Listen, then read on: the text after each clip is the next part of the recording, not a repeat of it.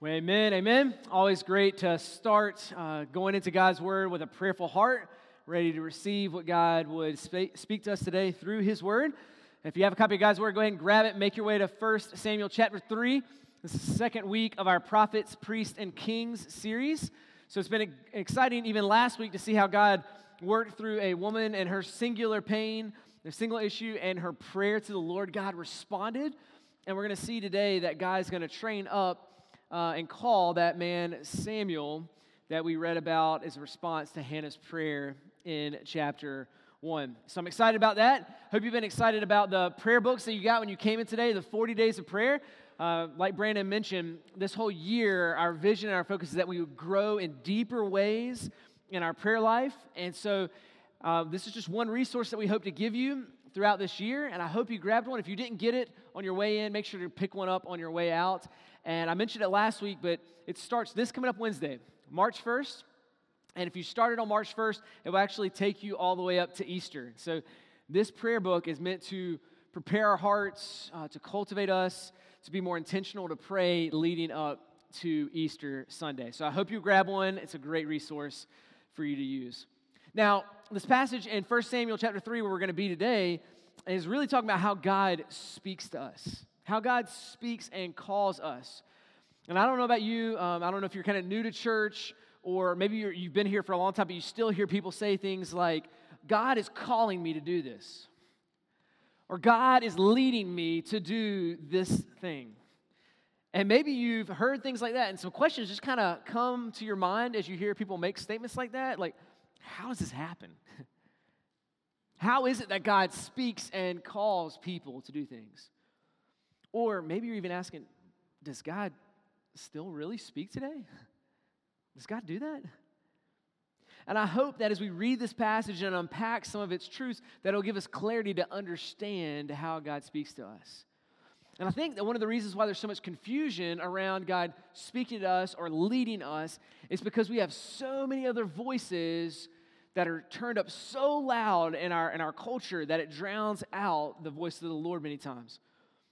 I was reading an article just this past week, and in there it says that currently, every day Americans take in 5 times more information than they did in the entire year of 1986. In one day, we have more information than people were taking in the entire year of 1986. And there were a lot of great things going on in 1986. And we got Hammer Pants going on, Ninja Turtles are coming on the scene, like all that great stuff is happening. And even at that time, a whole year's worth of information now can be placed in one day for us. So how does that break down? This article, it kept talking, and it says every day outside of our work time, it does not count any of our work consumption of information. This is just our leisure time. We process about 100,000 words a day, every day. The world right now has roughly 22,000 TV stations. 22,000 TV stations, which produce 85,000 hours of original programming every day. Every day. The average person watches 5 hours of television daily.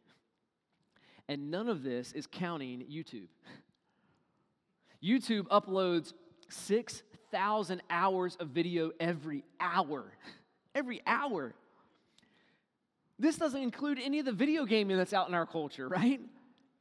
There is so much out there, from DVDs to books to magazines to internet. I mean, we just got all this information, some modern, some dated, but it is all pouring out onto our daily lives.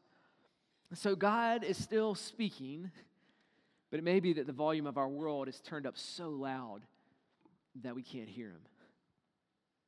So I hope to answer the question, how do we know God's voice today? How do we discern God's voice for my life? And an even better question is this. Once I discern it, how do I obey it? How do I obey it? So follow along, starting in verse 1 of 1 Samuel chapter 3. It says, "Now the boy Samuel was ministering to the Lord in the presence of Eli, and the word of the Lord was rare in those days. There was no frequent vision. At that time, Eli, whose eyesight had begun to grow dim so he could not see, was lying down in his own place. The lamp of God had not yet gone out, and Samuel was lying down in the temple of the Lord there, where the ark of God was. Then the Lord called Samuel, and he said, "Here am I." And he ran to Eli and said, "Here I am, for you called me." But he said, "I didn't call. Lie down again." So he went and he lay down. And then the Lord called again, "Samuel." Samuel rose and he went to Eli and he said, "Here I am, for you called me." But he said, "I did not call. Son, go lie down." So Samuel did not yet know the Lord, and the word of the Lord had not yet been revealed to him. And the Lord called Samuel again a third time, and he rose and he went to Eli, and he said, "Here I am, for you called me." And Eli perceived that the Lord was calling the boy. Therefore Eli said to Samuel, "Go, lie down. If he calls you, you shall say, 'Speak, Lord, for your servant hears.'" So Samuel went, and he lay down in his place. And the Lord came and stood, calling out as the other times, "Samuel, Samuel." And Samuel said, "Speak, for your servant hears." Then the Lord said to Samuel, "Behold, I'm about to do a thing in Israel at which the 2 ears of everyone who hears it will tingle. On that day I will fulfill against Eli all that I've spoken concerning his house from beginning to end. And I declare to him that I'm about to punish his house forever for the iniquity that he knew, because his sons were blaspheming God, and he did not restrain them. Therefore I swear to the house of Eli that the iniquity of Eli's house shall not be atoned for by sacrifice or by offering forever." Samuel lay until morning. Then he opened the doors of the house of the Lord, and Samuel was afraid to tell the vision to Eli. But Eli called Samuel, and he said, "Samuel, my son?" He said, "Here I am." And Eli said, "What was it that he told you? Do not hide it from me. May God do so to you, and more also, if you hide anything from me of all that he told you." So Samuel told him everything and hid nothing from him.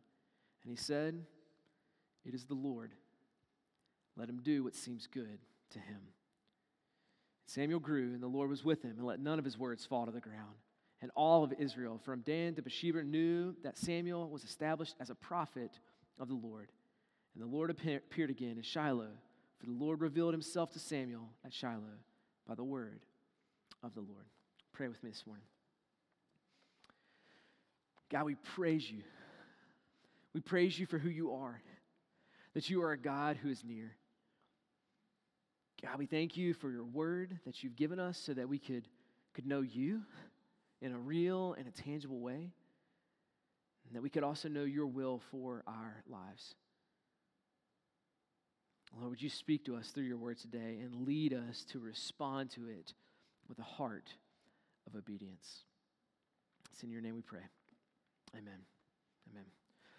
All right, the first thing I want us to be able to see today from this passage is, in the words of Francis Schaeffer, that God is there and he is not silent.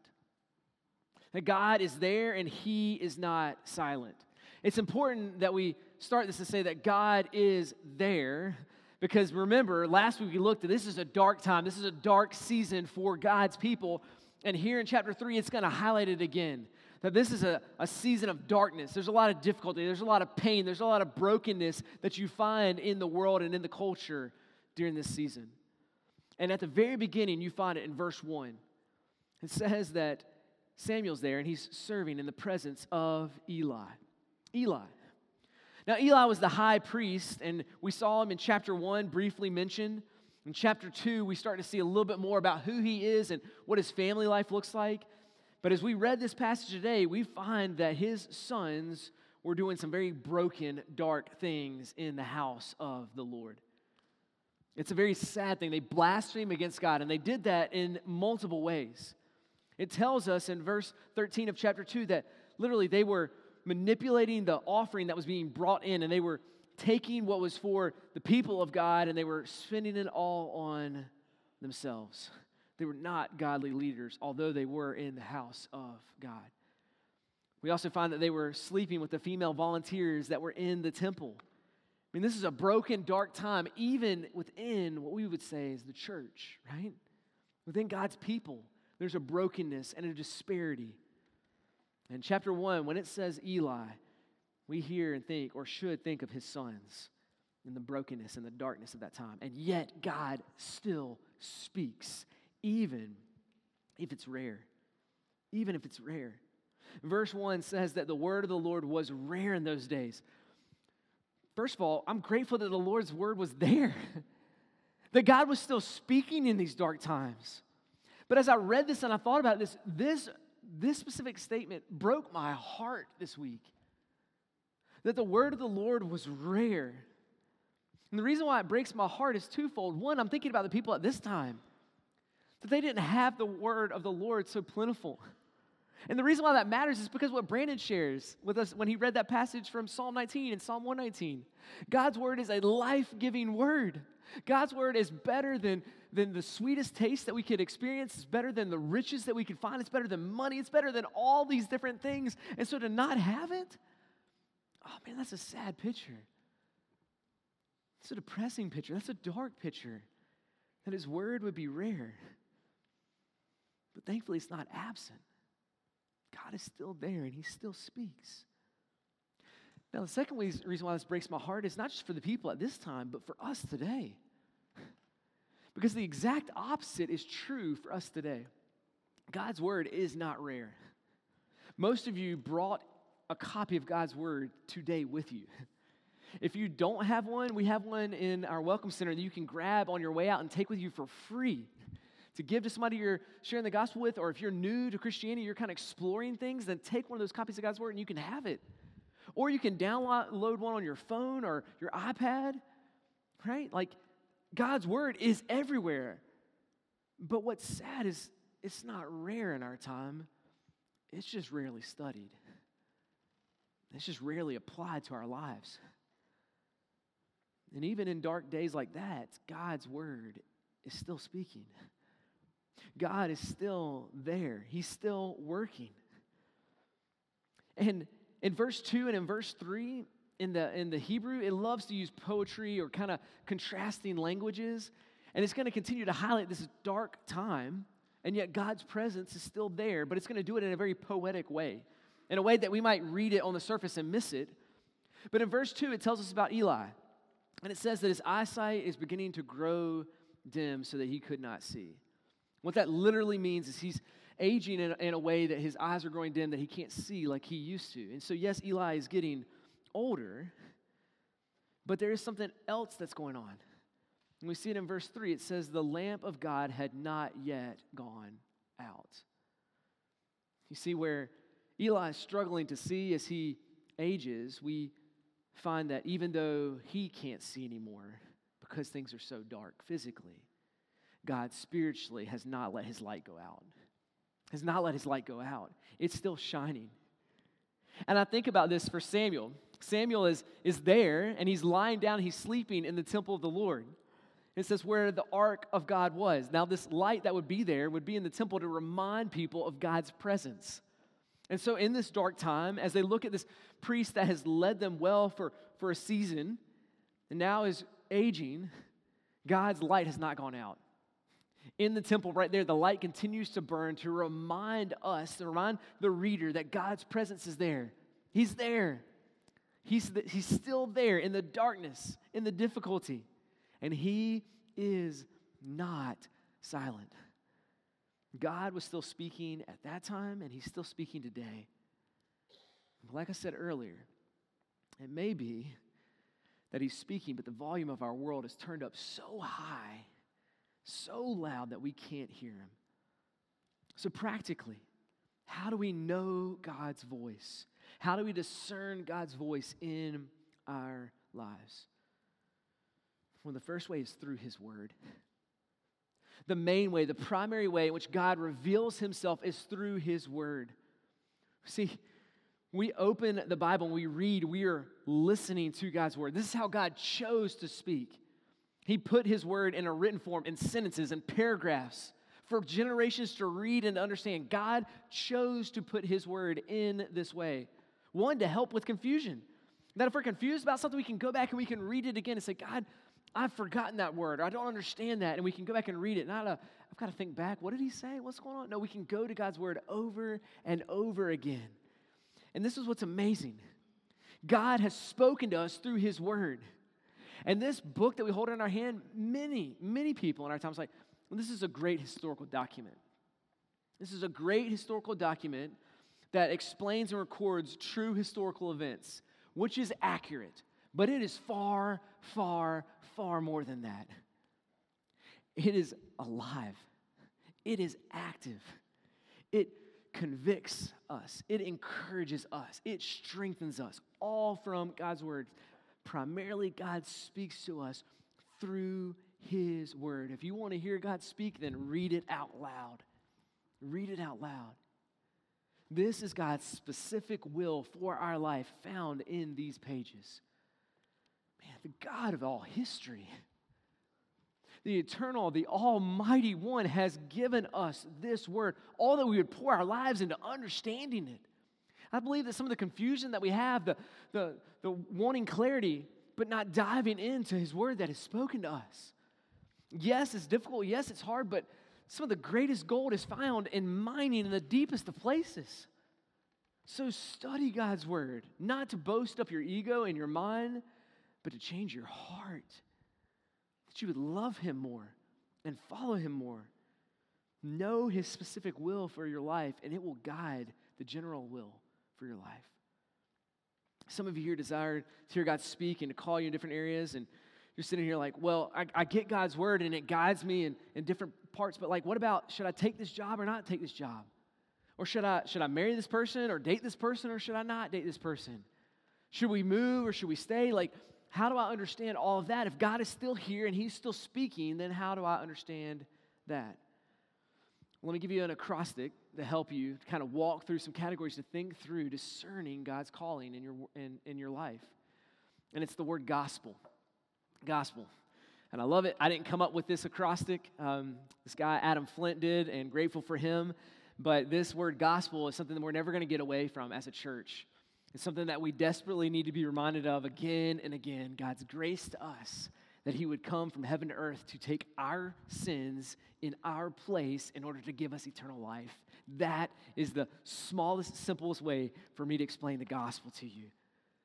But this acrostic is going to help us understand how we apply the truth of the gospel into our daily lives, how we evaluate God's stirring in our hearts, whether it's aligning with his word and his will or not. And the first for G is this: does it glorify God? Does it glorify God? Will this decision primarily be about God's glory or your glory? It's easy for us to make our decisions and to feel like God is leading us a certain way because it completely benefits us and it's what we want, that step up in the ladder or that job that gives us a pay raise, or it gives us a sense of security of the person we're dating or the person we're marrying, or how much money we have in retirement. But the question we have to continue to ask as believers is this: those that believe in the gospel and have been transformed through the power of the gospel, is, does this glorify God? And that is central. That's the whole reason why our purpose statement starts with, we exist as a church to glorify God. It's all about him. Always has been. The O here is for other Christians.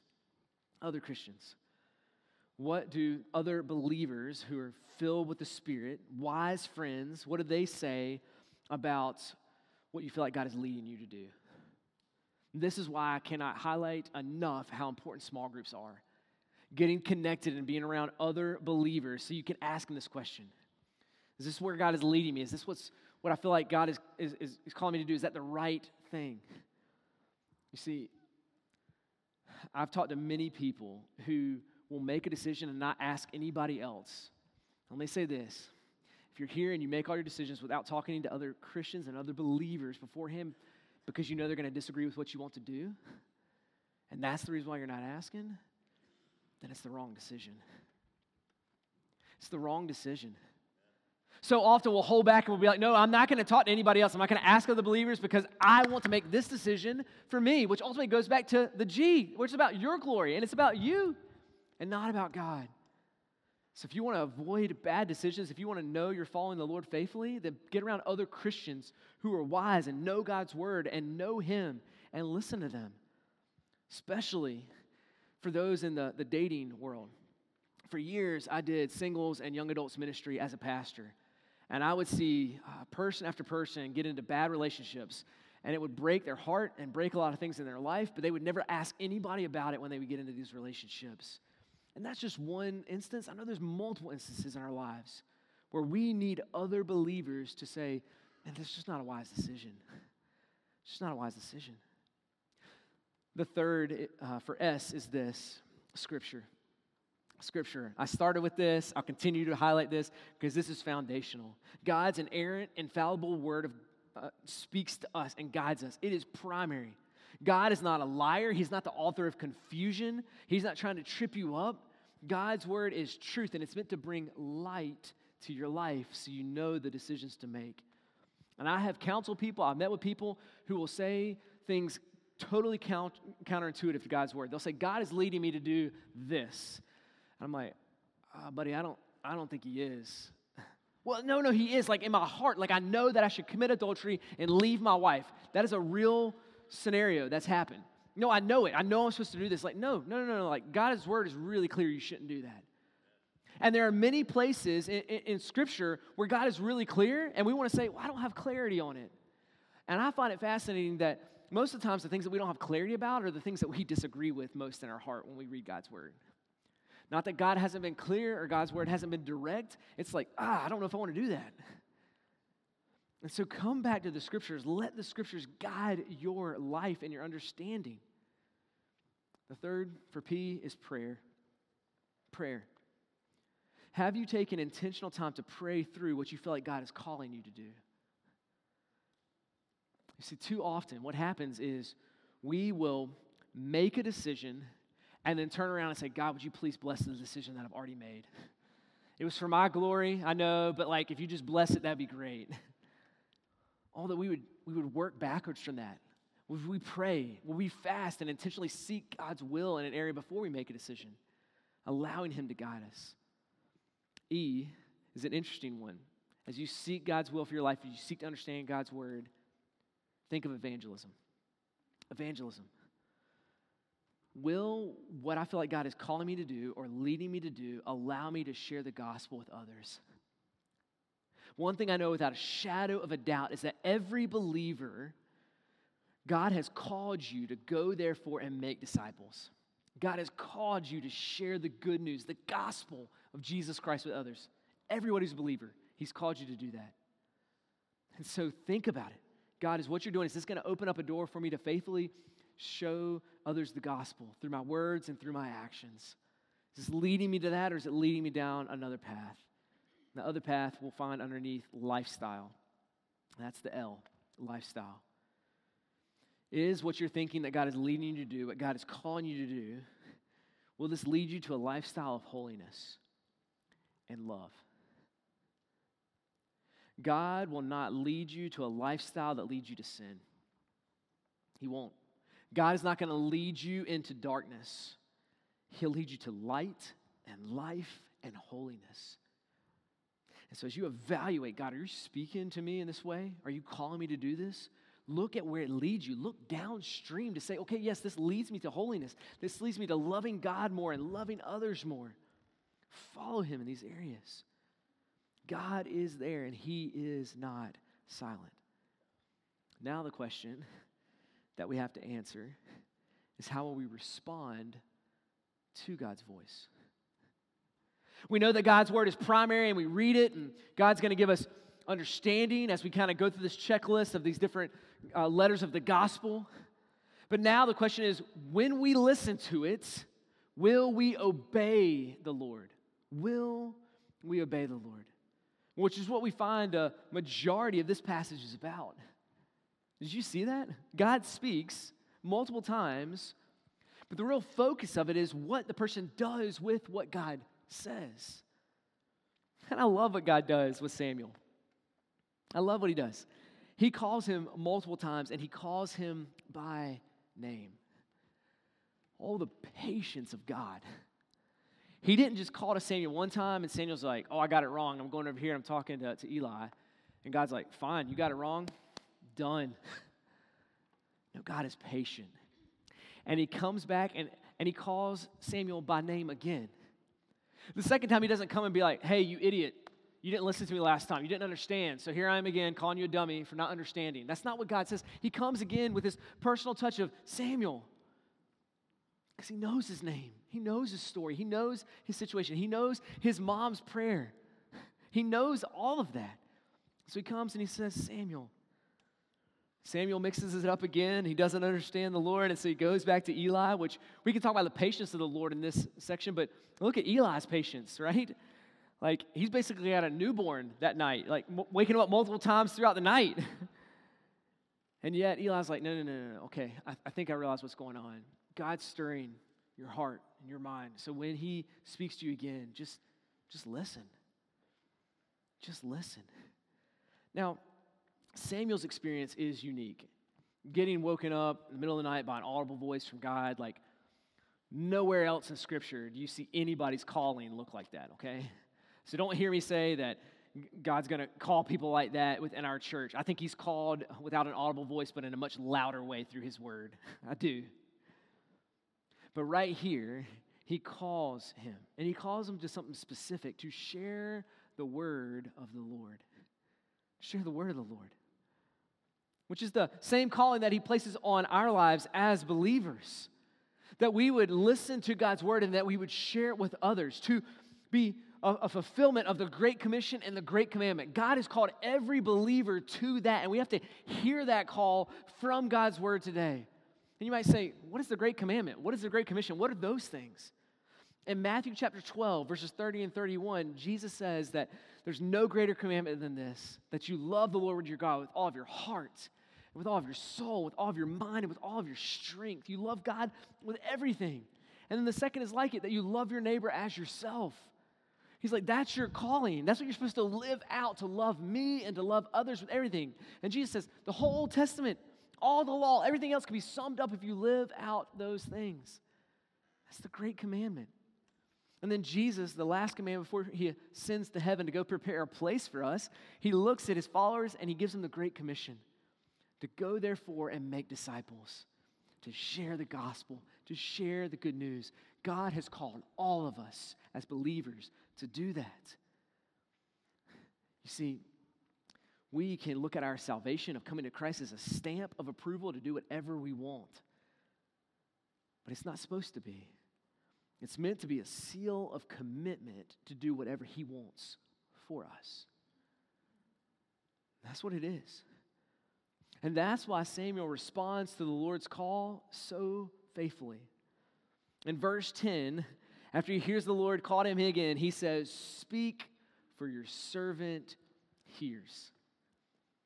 Speak, for your servant hears. This is extremely important, how he responds to God's calling for his life. Because this statement, "Speak, for your servant hears," when he calls himself a servant of the Lord, what he's saying is, God, speak whatever you say, whether I like it or I don't like it. My yes is already on the table because I am your servant. You are the Lord. And so whatever you say, that's what I'm going to do. I am your servant. Is your yes on the table like that? When you listen to God's word, when you hear it proclaimed, when you read it, when God stirs in your heart for you to share the gospel or to pray for others, are you responding in that? Are you saying, I'm your servant, God? Whatever you say, that I will do. Now, you might think, well, I'll say yes as long as it's something good and it's something that's helpful and it's something that's maybe easy for me or encouraging for me. But look at what Samuel says. He says, "Speak, for your servant hears." And then God's like, great.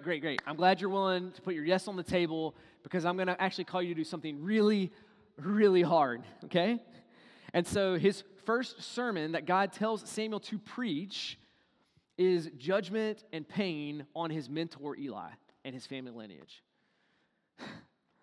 I can remember my first sermon that I ever preached. I was 16, and I preached a section in the book of Colossians. I'm sure it was horrendous. I would never let you hear it. We wouldn't share it today. It was probably bad. But I remember afterwards, people came up and they encouraged me. They're like, man, that was a great message. That was good. My parents took me out. We had lunch afterwards, kind of celebrated. Like, all those things were good and encouraging. That was my first message. Not the same for Samuel. God comes and he speaks, and Samuel's like, I'll do it. Your servant is here. Your servant hears. And he's like, okay, I want you to pronounce judgment on Eli. I want you to look your mentor in the eye, and I want you to tell him that on the same day that his kids are going to die, God's going to strip the ministry from him. All right, there's your message. Go. Okay. That's difficult. And he doesn't hide his difficulty. In this passage, it says in verse 15 that Samuel lay there till morning. It doesn't say he slept. He hears what God is going to do, and I'm guessing he probably stayed awake all night. And then the next morning, he wakes up and he goes and he opens the doors of the house, and it says in verse 15 that Samuel was afraid to tell Eli about what the Lord has said. He's afraid. So he's probably like trying to get about his task and try to hide and be like, just don't look at me, don't talk to me, like we don't need to talk about any of this stuff. And Eli hunts him down and says, hey, what is the word of the Lord? What is it that God says? And it could be really tempting for Samuel to not speak in truth because he's fearful. He's more afraid of the thoughts of his mentor or friend, that he's not willing to speak God's truth, but he doesn't. He comes forward and he says, this is what God has said. This is what God has said. And those of you that love to dig deep into God's word, you'll find the fulfillment of what God says right here in the book of Jeremiah. God keeps his word even generations later. And God does it. He acts in this time, but later fulfills it in the book of Jeremiah. Now, what's fascinating to me is not just Samuel's response. Samuel hears God's word and he says, yes, I'm going to act, I'm going to respond. Your servant is here, speak, and I'll do it. But I think it might be more challenging to look at how Eli responds to God's word. You see, God's word comes to Eli, and it's not this prosperity, encouraging, like, yes, Eli, I know your eyes are growing dim. We're going to give you your eyesight back. All your sons, they're rebelling against God. They're actually going to repent from their sins. They're going to turn. They're going to follow me. Like, that's the word you need to hear. That's not what Eli hears. But look what Eli does when he hears that this word of judgment is coming on him for his sons blaspheming God. Verse 18. And he said, it is the Lord. Let him do what seems good to him. Man, look at that response. When God would come to us and say things that we disagree with, or we don't like, or things that are hard, or things that are difficult, oh, that we would have the faith to respond, you're the Lord. Which means you're omniscient, you know all things. That you're eternal, you're the same at the beginning and the end. Lord, you control all of time. And I trust that even though I disagree with what your word says, that you're the Lord. So let you do what seems right in your eyes, for you are the Lord. Oh, church, if we could grasp this, the streams of calm peace that would flow into our hearts and into our lives would be amazing.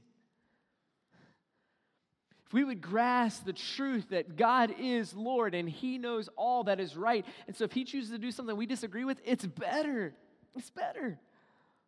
And we find throughout Scripture that many people refer back to Eli's statement. In 2 Samuel chapter 10, David will quote verbatim this statement. David will hear some news and he says, well, you know what? God, he is the Lord. And so let him do what's right in his eyes. We trust in him and his wisdom and his authority.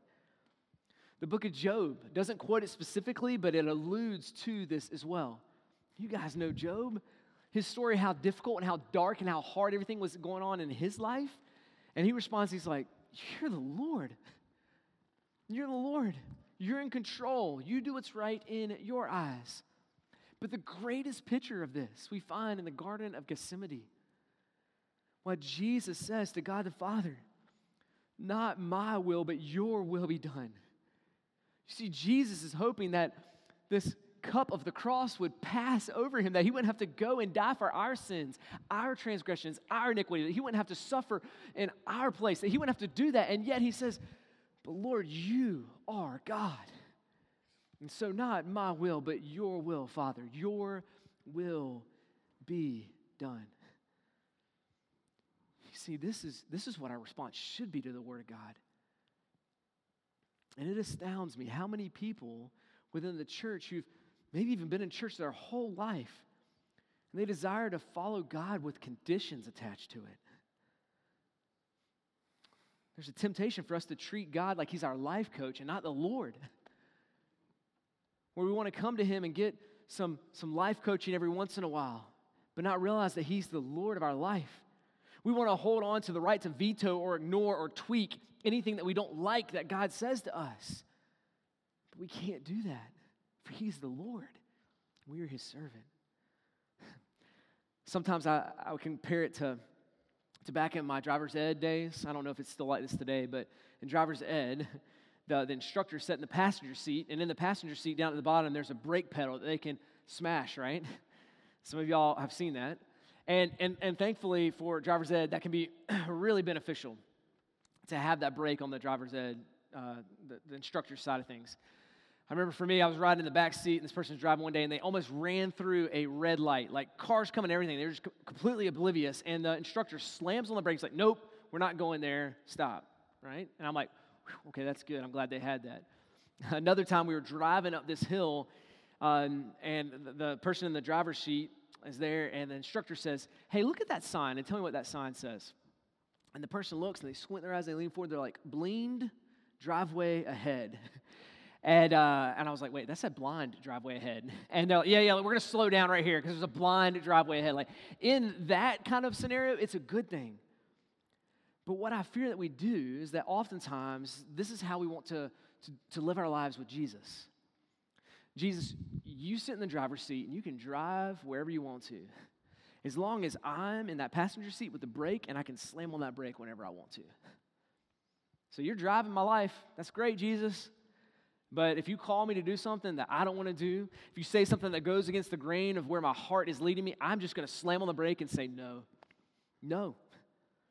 And so we read God's word where He gives the Great Commission and He tells us to go share the gospel, and we're like, no. Like, I love you and I love the forgiveness and I love the gospel coming to me, but I don't want to take my time or my money to sacrifice taking the gospel from neighborhoods to nations. So like, we're going to slam on the brake right there, Jesus. The line stops right here. I have the right to veto. We're pausing. We're not doing that.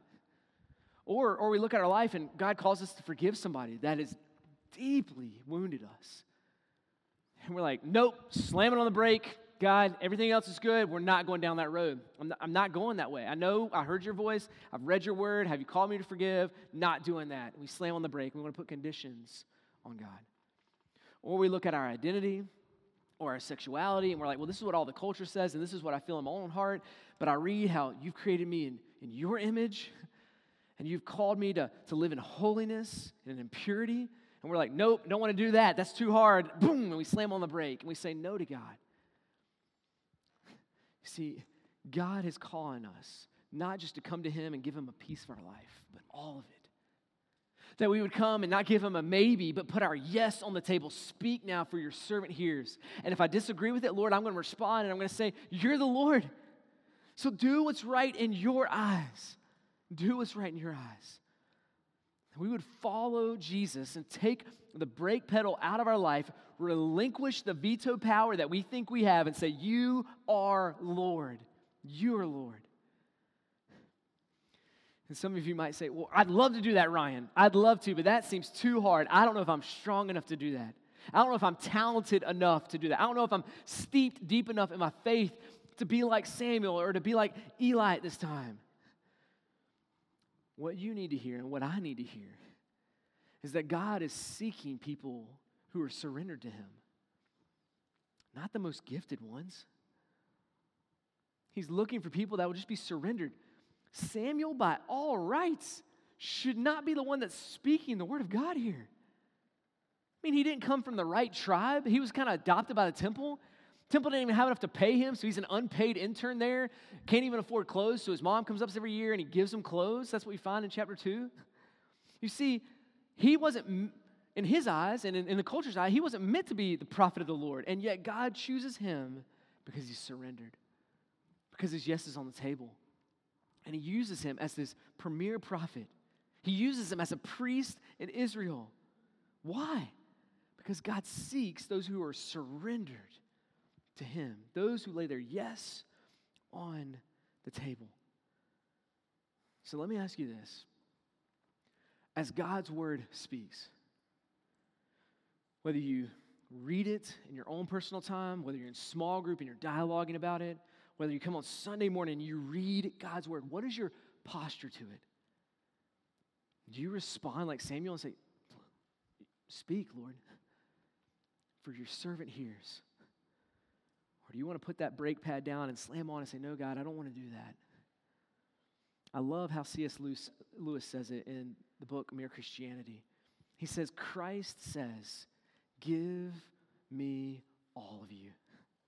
I don't want a certain amount of your time, and I don't want a certain amount of your talents or money. I don't want a certain amount of your work. I want you, all of you. I didn't come to reform or correct the natural self, but to kill it. No half measures will do.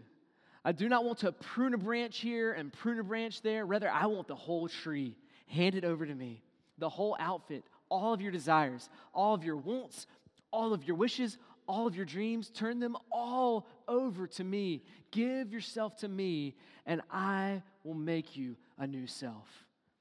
I will make you a new self. Give me yourself, and in exchange, I will give you myself. My will shall become your will. My heart shall become your heart. What he's saying there is that God wants our yes. He wants all of us. Not a portion of it, not a segment of it, all of us. And listen to me as we close today. This is important. Before God calls you to do something, he will first call you to himself. Before God calls you to change something in your life or to try to live in morality or to change all things, God will always call you to believe in him first, to have your sins cleansed and washed away, that you would have your heart of stone turned into a heart of flesh, that your ears would be open, that you'd be able to hear God's word clearly and respond. And for many of you today, God has come to you just like Samuel over and over and over again, and he's called your heart out and said, "Believe in me, trust in me, confess your sins, and find forgiveness." God is doing that again today. Would you repent and turn to him and find life? And for those of you that have been called to God, now he's called you to something. He's called you to something. And would you be faithful to live out the Great Commission and the Great Commandment to help the gospel go from neighborhoods to nations? Would you listen and respond to the word of God this morning? Pray with me now. Lord, we want to respond to your word and to your truth. And so, Lord, help us. Help us to be bold where we are weak. Lord, where we think we're not strong enough, help us to remember that, Lord, you're just looking for those who are willing to surrender, to lay their yes on the table. And so, Lord, for some of us in this room, we're going to pray right now that you would forgive us of our sins. We're going to say, Lord, we are your servant. We look to you as our Lord and not a life coach, and we want to follow you. And you promise if we do that, confess our sins, you're faithful and just to forgive us of our sins and to cleanse us of all unrighteousness. So thank you for that promise. And hear our prayers as we do that now. And for the rest of us here, we need to just put our yes completely on the table. We've tried to follow you with all these different conditions. We've known you. You saved us of our sin, but the sin that we continue to hold on to is the sin of no. Lord, help us to say yes. Help us to say yes to love as you have loved us. Lord, help us to say yes, to be faithful, to share the good news. And Lord, open up doors for us to do that with boldness, with confidence. And Lord, would you give us great wisdom? God, whatever it is today, help us to lay our yes down before you, for you are the Lord, and we are your servant. It's in your name we pray. Amen. Church, we're going to stand now and we're going to sing Yes, I Will as a response to hearing God's word today. So whatever he's stirring in your heart, whatever he's calling you to do, the things he's calling you to pray to give to, you'll be faithful to respond and say, Lord, yes, I will. Pray with me now.